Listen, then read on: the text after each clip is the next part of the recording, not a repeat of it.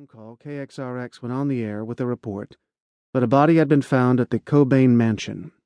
All at once, all 6 of our phone lines at the Rocket lit up. Members of the media were calling to ask for comment. Friends of Kurt's were calling to ask if we knew any details, and our own staff of freelancers was calling in to see if what they'd heard was true. The KXRX DJ later told me the horrible story of how Kurt's sister had phoned the station to say the body couldn't possibly be Kurt's because this was the first she was hearing about it, and news like that couldn't leak out before the family was notified. But that is exactly what happened. Kurt's family found out he was dead from a report on a radio station. I was busy making phone calls to Nirvana's publicist, mutual friends, contacts at Geffen Records and Sub Pop, anyone I knew who might have more information. Frustratingly, nobody knew anything more than I did. I was doing what any magazine editor would have done, investigating leads. But this felt personal, too, because everyone in Seattle felt a connection to Kurt. It was even more personal at our magazine because not only had The Rocket given Nirvana their first press and covered everything they did from first single to stardom, but the band had advertised in our pages several times, looking for drummers. One of my regrets is that I cashed a check Kurt wrote The Rocket for $20 to pay for a classified ad when it was already clear that he was destined for fame. At The Rocket, there was a principle that we couldn't treat the bands we covered as stars and still retain the respect they had for us. Journalists didn't ask for autographs or keep signed checks. Another connection with the band our magazine had was that Nirvana's logo, in the century condensed font, had been set on The Rocket's typesetting machine. That original logo, which had already been slapped on millions of albums, first came out of a giant old type machine, a few feet from my desk. But back on that morning, April 8th, 1994, there was no time for nostalgia. I needed immediate answers because I also had a job to do, and that job had become a lot more complicated in the last few hours.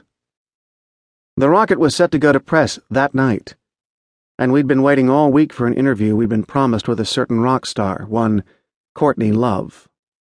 Hole was poised to release Live Through This the following week, and her publicist had set up numerous interviews for us, all of which had been postponed.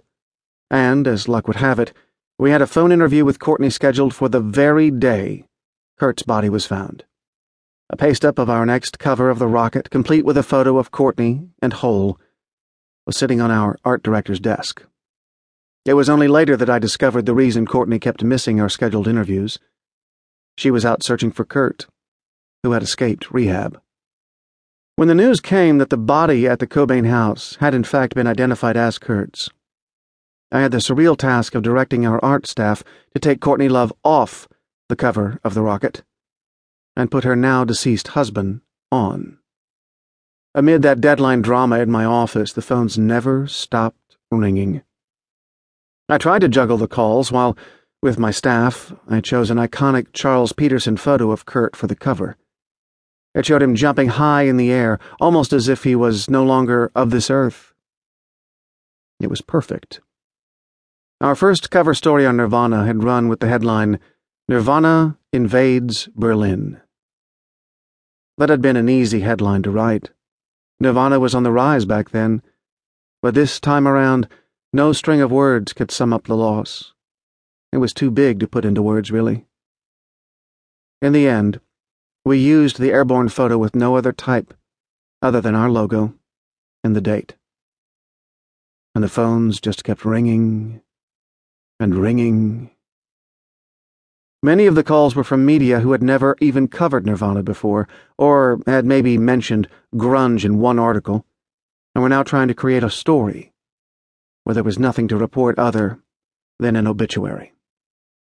The barrage of phone calls began to rattle our office receptionist. This was a woman who was usually so sure of herself that she once had the nerve to demand Courtney Love put out a cigarette when Courtney walked into our office smoking. Courtney dropped it on the carpet and rubbed it out with her shoe. But that April day, the endless phone calls had unnerved the receptionist, and I could hear that strain in her voice when she buzzed me for the 1,000th time with another call. She didn't say who was waiting. She told me flatly, "Pick up line 1. When I did, I heard a raspy sound I recognized.